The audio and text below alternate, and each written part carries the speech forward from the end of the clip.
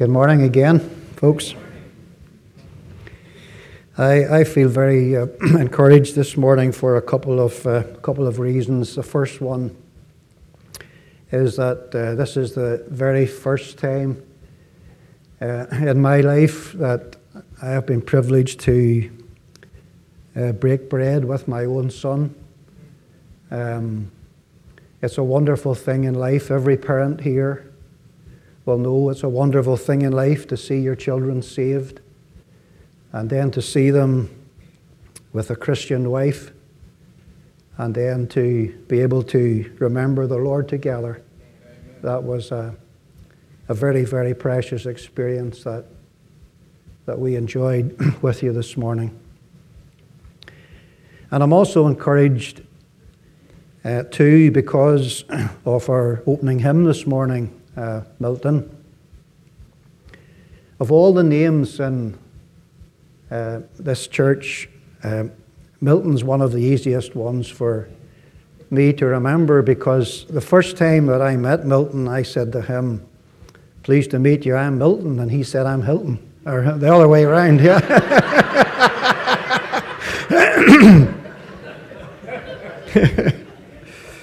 So I never have any difficulty remembering Milton's name. And that hymn this morning, "Lead Me to Calvary," was exactly what was upon my heart to speak about this morning. We want to, I trust with tenderness and with feeling and with sweetness and softness, we want to come to Calvary. Dear Brother Bill reminded us that because of Calvary, what it meant to us, we got our sight. We're no longer in the darkness. We have eternal life, and that's what it meant to us. And in this part of the meeting, I'd like to bring us to where Adam brought us to, and to think especially of all that it meant to him to suffer, bleed, and die on your account and mine on Calvary's cross. So I trust that our meditation will be sweet and that we might be led to the place which is called Calvary. So shall we read from the Bible in the Gospel by John and chapter 19. John 19 is one of the sweetest, loveliest chapters in all of the Bible. John chapter 19. And we're going to read from verse number 30. John 19, verse 30, "When Jesus therefore had received the vinegar, he said, 'It is finished.' And he bowed his head and gave up the ghost. The Jews therefore, because it was the preparation that the body should not remain upon the cross on the Sabbath day, for that Sabbath day was an high day, besought Pilate that their legs might be broken and that they might be taken away. Then came the soldiers and brake the legs of the first and of the other which was crucified with him. But when they came to Jesus and saw that he was dead already, they brake not his legs. But one of the soldiers with a spear pierced his side, and forthwith came there out blood and water. And he that saw it bare record, and his record is true, and he knoweth that he saith true, that ye might believe. For these things were done, that the Scripture should be fulfilled. A bone of him shall not be broken. What delightful verses these are. More important than anything that I could really say upon them. But you know, none of us this morning, none of us have ever realized how awful a place Calvary really was. And the depth of experience and the depth of trouble that touched the very Saviour's heart and soul as he hung upon the cross of Calvary in shame and sorrow. The crowd were mocking, and the thieves were taunting, and the soldiers were gambling at his feet, and the Saviour himself was bleeding on Calvary's tree for you and me. And I like to think of all the things that he gave. The Bible says at Calvary's cross, he gave his back to the smiters. He gave his cheeks to those that plucked off the hair. He gave his hands to the nails.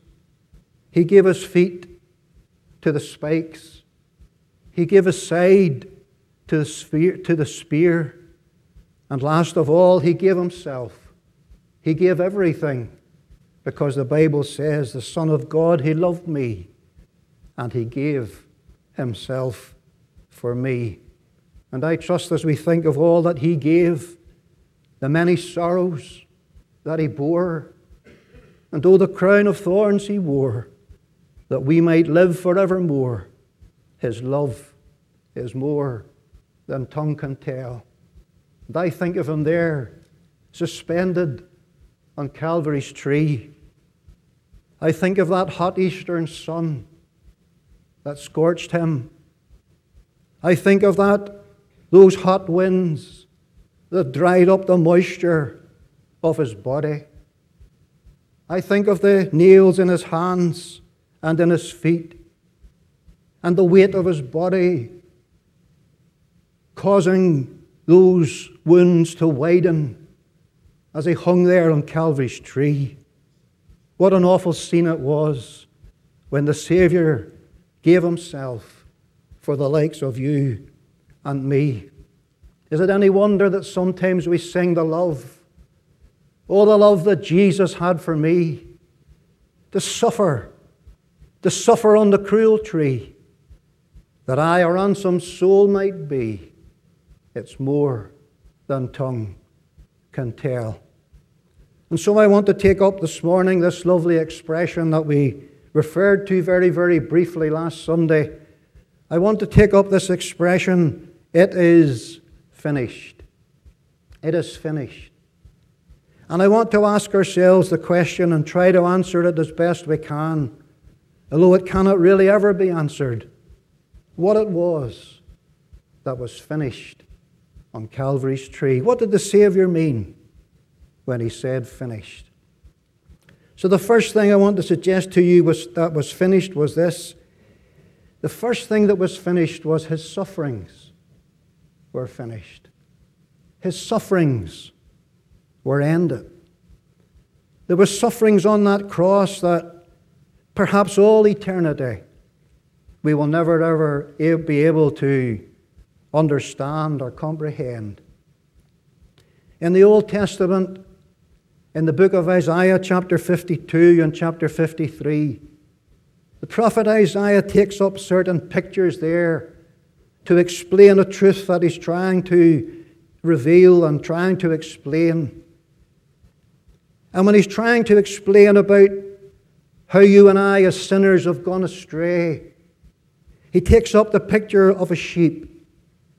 And he says, all we like sheep have gone astray.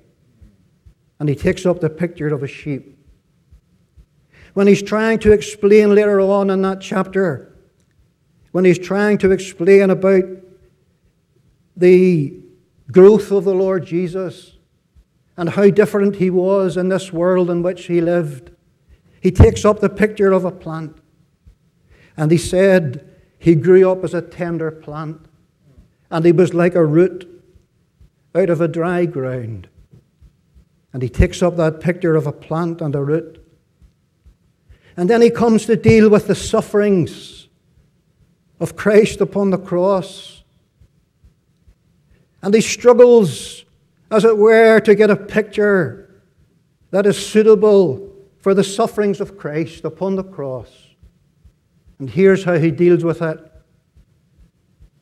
He says his visage was marred more than any man's, and his form more than the sons of men. There's no picture. There's no picture can explain it. There's no simile can cause us to understand it. His visage was marred more than any man's.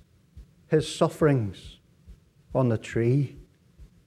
There are two things at least that make his sufferings very, very special and very, very unique.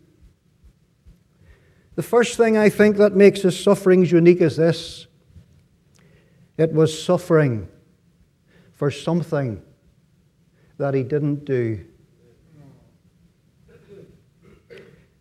Sometimes the illustrations of life are so simple yet so precious and important in illustrating points like these. And I'm going back to early school days just now for a minute. Quite a long time ago. And one day I'm sitting at my desk. I was a boy maybe 7 or 8 years of age, just something of tender years, and we had a lovely teacher. She was an elderly lady. I remember her name still. She was called Miss Hayes. She was, one of the old school. She didn't take any nonsense.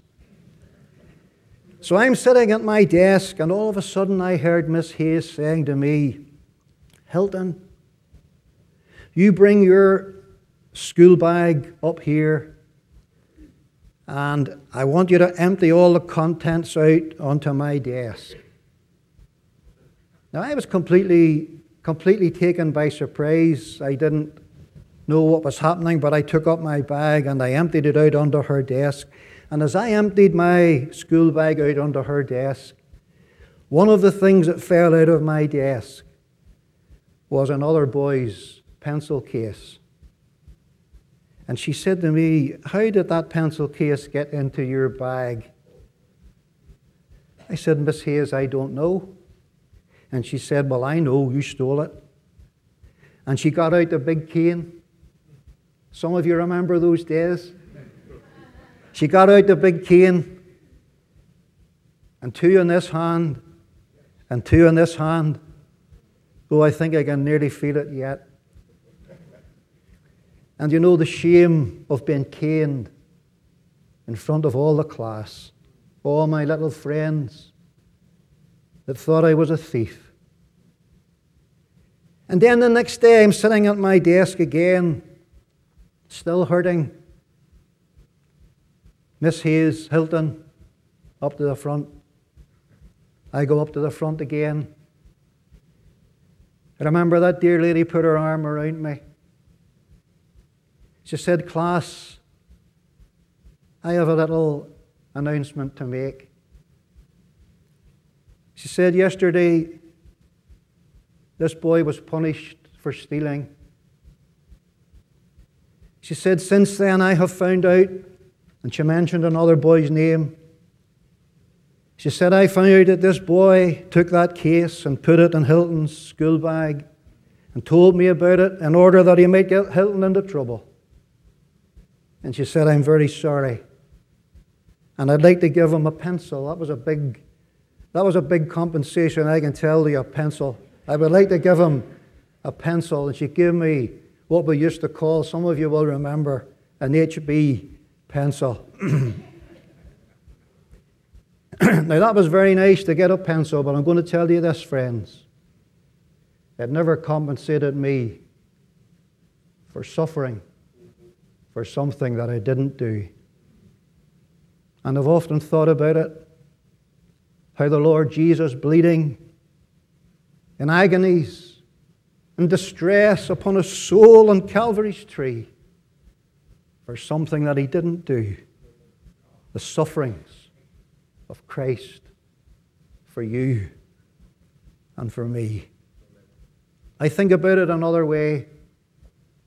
I think about one of our boys going over to Germany on one occasion to study. We went to see him. And when he was there, he had arranged for us that we might go down to southern Germany to one of the concentration camps, a place called Dachau. And you know, it was 50 years since these things had happened, since hundreds of thousands of Jewish people were burned to death in these concentration camps. Even though it was 50 years, I remember still there were people standing, sobbing their hearts out, even though it had happened 50 years ago. And we saw the ovens and all those scenes of distress and the shoes that were still there. And just outside the ovens, place where the oven house was, there was this huge mound, this hill. It was now covered in grass. Do you know what it was? It was the ashes. The ashes of thousands of men and women just like you and me. And little children too, that had been gassed in those ovens and burned.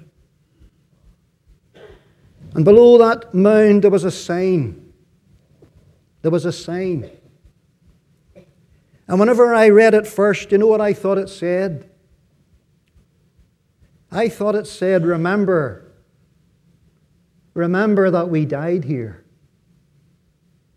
That's what I thought it said. Remember that we died here. But when I looked at it again more closely, do you know what it did say? It said, remember how we died here. How we died here. The distress of it. The agony of it.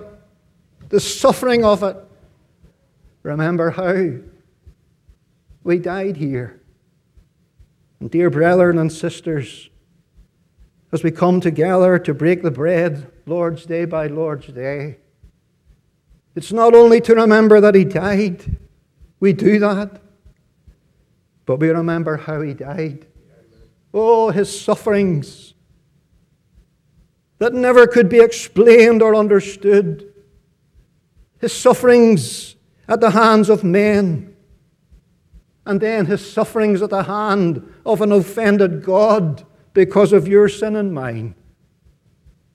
Remember how we died here. I love to think of the Savior. I love to think that He was without sin. But He wasn't without suffering. We sing at home, all His sufferings on the tree. Savior, we adore Thee. And so, when He said it is finished, all those sufferings were forever done. And I don't know if you sing a hymn here, we sing it at home. Never again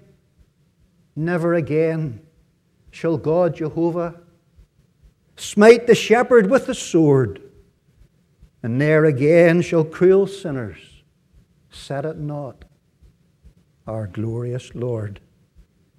Men will never spit in His face again. Men will never pull the hairs from His cheek again. Men will never pierce His hands and His feet again, because it is finished. Sufferings that are finished. The second thing that is finished was separation. Separation finished. You see, there's something about the cross that happened for the very first time at Calvary. Jesus and his Father had eternally been one. He was the eternal Son of the eternal God. Lovely, unbroken communion from all eternity past, never had a beginning. But at Calvary, he cried another cry that we didn't speak about last week. He cried, my God, why hast thou forsaken me? A cry of separation. And sometimes we sing that hymn, oh, hear that awful cry. What can its meaning be? My God, oh, why hast thou in wrath forsaken me? For the very first time, there was that sense within the soul of the Savior that God was turning his face away from him. And the separation came in upon the cross that had never, ever been experienced before. And the hymn writer said, the Father turns his face away, and wounds which mark the chosen one bring many sons to glory. I tell you, there's something about separation. I was touched when Jeff was telling us the story on Wednesday evening, because Jeff had brought to my mind a separation in our life too.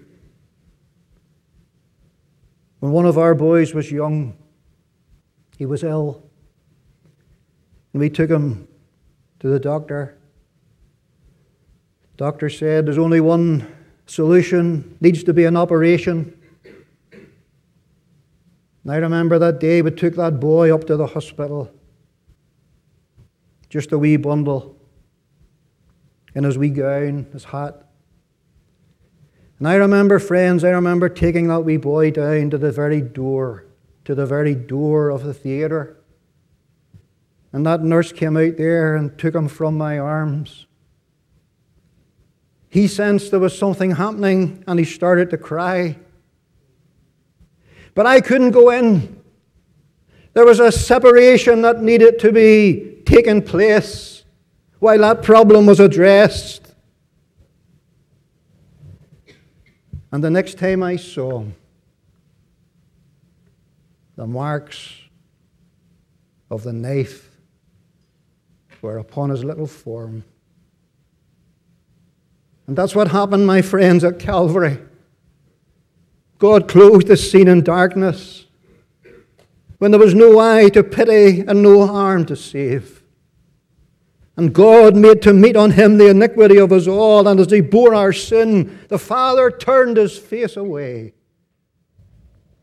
And the marks of divine bruising, when he was wounded for our transgressions, and when he was bruised for our iniquities, and when the chastisement of our peace was upon him, and by his stripes we are healed. Separation. But that'll never happen again. Suffering is finished, and separation is forever done.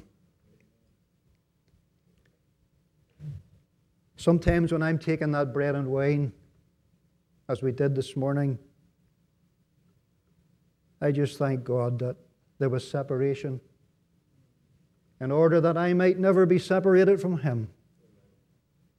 Isn't it tragic to think that in the world there are those that have no preparation, no salvation, no forgiveness, and they're going to know eternal separation from him? But as I took that bread and I took that cup this morning, I was thankful that he was separated from me in order that I might never be separated eternally from him. Suffering finished. Separation finished. The third thing that was finished was a system. A system that was finished. You see, there's only one religious system. There's only one religious system in the world that was instituted and instigated by God himself, and that's the Jewish system. And in the Old Testament, God said to Moses, he said, I want you to make me a dwelling place. Make me a sanctuary, that I may dwell therein. And so you remember how Moses constructed this tabernacle with its three parts, the outer court and the holy place and the most holy place. And you remember how in the New Testament times that idea, that pattern was replicated in the temple. And you had the outer court, and you had the holy place, and you had the most holy of holies. Now the outer court was for the people. And the holy place was for the priests. And then in the Holy of Holies was the dwelling place of God. And the thing that separated between the holy place and the most holy place, the thing that separated was this lovely, the Bible calls it a veil. A veil. You and I in our language today might possibly just call it a curtain. And you know, ladies, the thing about this curtain, it was a very beautiful, beautiful thing. It was one of the most colorful things in all of the Bible. There are not many things in the Bible where we have the colors. We have maybe 3 or 4. The first colorful thing in the Bible was the rainbow. God put that rainbow in the sky with its 7-fold colors to remind us that he would never ever punish the earth again by a flood. Blue and orange and yellow and green, violet, indigo. I think I've missed one, but there are 7 colors of the rainbow. The second beautiful thing of colors in the Bible was Joseph's coat. The coat of many colors. What a lovely coat that must have been that Jacob provided for his boy, the boy that he loved, and he gave him a coat of many colors. And the third thing that was colorful in the Bible was the stones upon the breastplate of the high priest. All the stones in their dazzling colors on the breastplate of the high priest. But the fourth thing that was beautiful and colorful was this delightful veil, this curtain. It was blue, and it was purple, and it was scarlet, and embroidered upon it was lovely cherubim, embroidered with cunning work, the Bible says. And when you went into that holy place and saw that delightful curtain, you thought, oh, it's beauty. But not only was it beautiful, but it was a barrier. It was a barrier. Do you know what it was teaching us? It was teaching us that God who dwelt in here and man who operated out here, man could not come in there. Why? Because man, because of his sinful state, could not come into God's presence because of his sin. So man could not come out, man could not go in, and God could not come out. They were separated by this barrier. But when Jesus said, "It is finished," you know what happened to that barrier? You know what happened to that curtain? It was suspended by 4 golden pillars. It was hung upon golden hooks. And as soon as the Lord Jesus said, "It is finished," God took that curtain and he ripped it apart. And the Bible in Matthew 27 says the veil of the temple was rent in twain from the bottom to the top. No, from the top to the bottom, because God did it. It didn't fall down because of wear and tear or old age. It parted in the middle because God was satisfied with the death of his beloved Son. And as soon as God heard, finished, God was satisfied, and he ripped apart forever that curtain that divided God and man. And now man can go into God's presence, and God can come out to man and be merciful and kind and just to sinful men like you and me because of the finished work of Christ upon the cross. Now, what's the lesson that we learn from that? And I know the background that so many of you come from here this morning. I don't want you to miss the lesson of that rent veil. Do you know what it tells us? It tells us that the system is finished and the priest is obsolete. We no longer need the priest to go into the presence of God for us. We can go in for ourselves. And we come in not only addressing Him as God, our great Creator, but we go right into His presence and we call Him God as our Father. We're in His family. We're His children because of the finished work of Christ. And that system has for the present time been put away. Isn't that wonderful that suffering is finished? Separation is finished. And the system is finished. You can go into God's presence. But just a wee word of warning.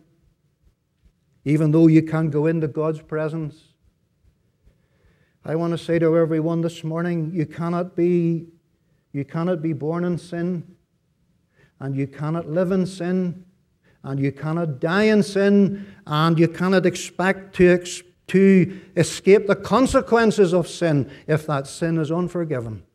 And before you go into God's presence, you must first of all confess your sin and take Christ as your Savior and embrace that finished work of Christ as sufficient to meet your need for all eternity. A system that's finished. Sufferings ended. Separation done. System abolished. But the fourth thing that's finished. The fourth thing is the price of salvation. Salvation. All finished. You know, back in the Emerald Isle, every Easter, there's a hill near where we live, where St. Patrick, apparently, the tradition is that one time St. Patrick there tended to his sheep. And every Easter time and St. Patrick's Day, there's people walking up that hill on bare feet, in order that they might obtain forgiveness for their sin. And they don't seem to realize that the price of salvation has all been finished. And the price has all been paid. And there's nothing we can do except to believe it and to accept it and to trust the Savior for ourselves, because the price has all been paid. Salvation finished. You'll be thinking with these little illustrations that I tell you that we have been great travellers, and the only reason we have ever travelled really was because of our family. We would never have been here if it wasn't for our family. We'd never have been to Germany if it hadn't have been for our family. And one time our eldest boy went to Australia, of all places. And I tell you, the day he got on that plane to go to Australia, I tell you, Anna and I never spoke for 3 full days. It was like a bereavement in the family. So we had to go out to see him. Good excuse. Had to go out to see him. And we met Christian friends there, and one day they said to us, would you like to come out to Sydney Harbour Bridge? And we went out to Sydney Harbour Bridge. And we went up on that big bridge. I'm sure you've all seen it on your TV screens, especially at New Year. Wonderful bridge, a wonderful place. But you know what that dear brother was telling us about Sydney Harbour Bridge? He was telling us, because it's exposed to the sea winds and the salt, the air and all the rest, he said there are men that paint that bridge. And he said they're suspended on these harnesses and they just spend their day painting this bridge. And he said it takes them 3 years, this team, it takes them 3 years to go from this side of the bridge to the other side of the bridge. Painting for 3 years to get this bridge finished. And then he says at the end of 3 years, you know what happens? He says they go right back and start all over again. He says it's never finished. It's never ever finished. It's a bit like some people's bedrooms. Never finished. Never tidy. But listen, when the Savior said it's finished, everything was fully done. God himself was satisfied. Christ, the victory, fully won. How thankful we are to be able to proclaim this afternoon to the whosoever will, the work of salvation has all been finished. There are 4,000 million souls in this vast world of ours. But I want to tell you this morning, forget about 4,000 million. It was finished for you on Calvary's cross. And all you have to do is to believe it and to receive it and take Christ into your heart and change your destiny for eternity and change your life for time, because salvation has all been finished. This wasn't me this time that was traveling. This was another friend of mine. He was in Washington, D.C. in November 1963 when President John F. Kennedy was assassinated in Dallas, in Texas. And he was staying with some Christian friends, and when the news came through, he decided that he would walk down to the famous White House. And he said, I walked down to the famous White House with some others, and he said the lights were on in that famous Oval Office. But he said Kennedy wasn't there. He was in eternity. He said, I prayed for 3 things. I bowed my head and quietly prayed for 3 things. He said, number 1, I prayed for the Kennedy family. He said, I never voted for him. I wasn't a supporter of him. But I felt the agony and sadness of the Kennedy family in their bereavement. And he said, I prayed for the Kennedy family that they might be comforted in their sadness and sorrow. He said, the second thing I prayed for was the great nation of America. That there might be a leader raised up that would be a godly man, an honorable man, and one that would lead the nation in the ways that were true and right. That was the second thing I prayed for. But he said the third thing I prayed. He said, I bowed my head and I give thanks to God that I had something greater than the President of the United States. He said, Mr. Kennedy, President Kennedy, in that moment, he said had left it all behind. He couldn't take it with him. But he said, I had something within my soul because of the finished work of Christ. What was it? Salvation, which was not for the years of time alone, but for eternity. And he said, I thank God for a wonderful salvation that would not only fit me for life down here, but would fit me for heaven up there when traveling days are done.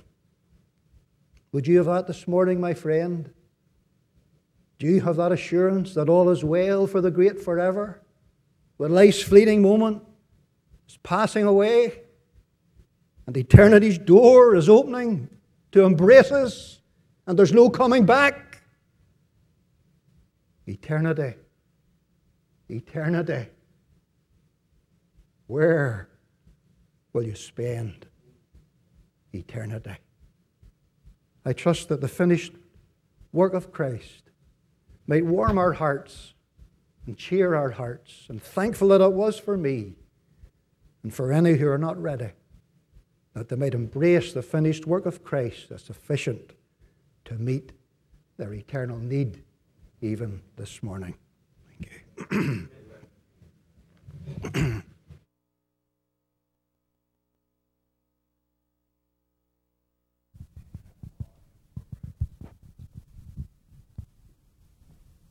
Every eye is closed. Let's think.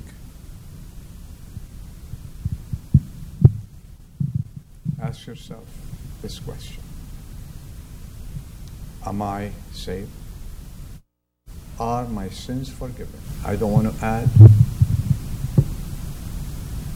We've heard enough.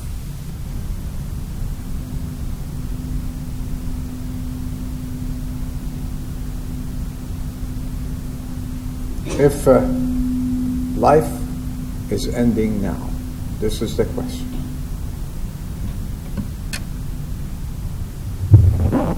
Would you be with Christ?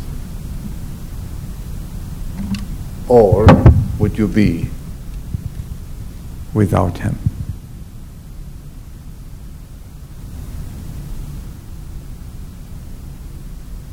Everything has been done for us.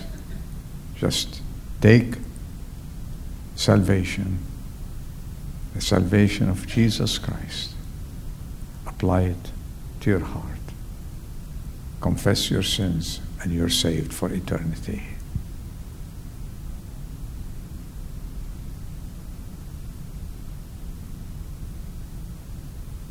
Please ask yourself this question. Am I ready? As the brother said, well, where will you spend eternity? Where?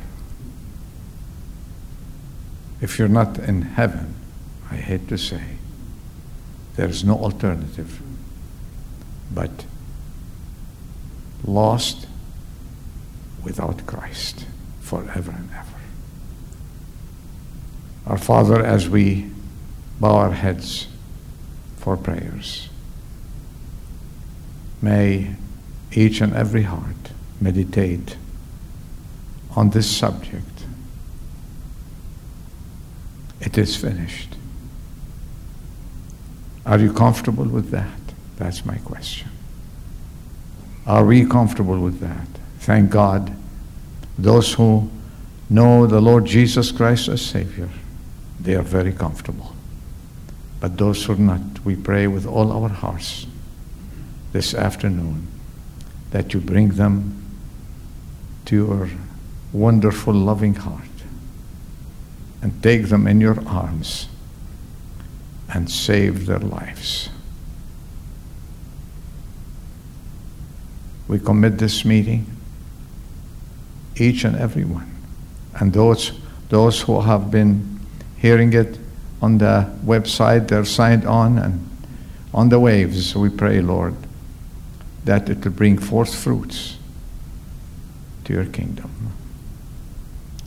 We thank you for the brother who came all the way from Ireland to give us this precious word. May you bless him and bless his family. And may you bless each and every one as we commit them to your care. In Jesus' name we ask and pray. Amen. The meeting is over. God bless you. If you need to talk to Brother Hilton after the meeting, he's here in the front. Come and talk to him. And God bless you all.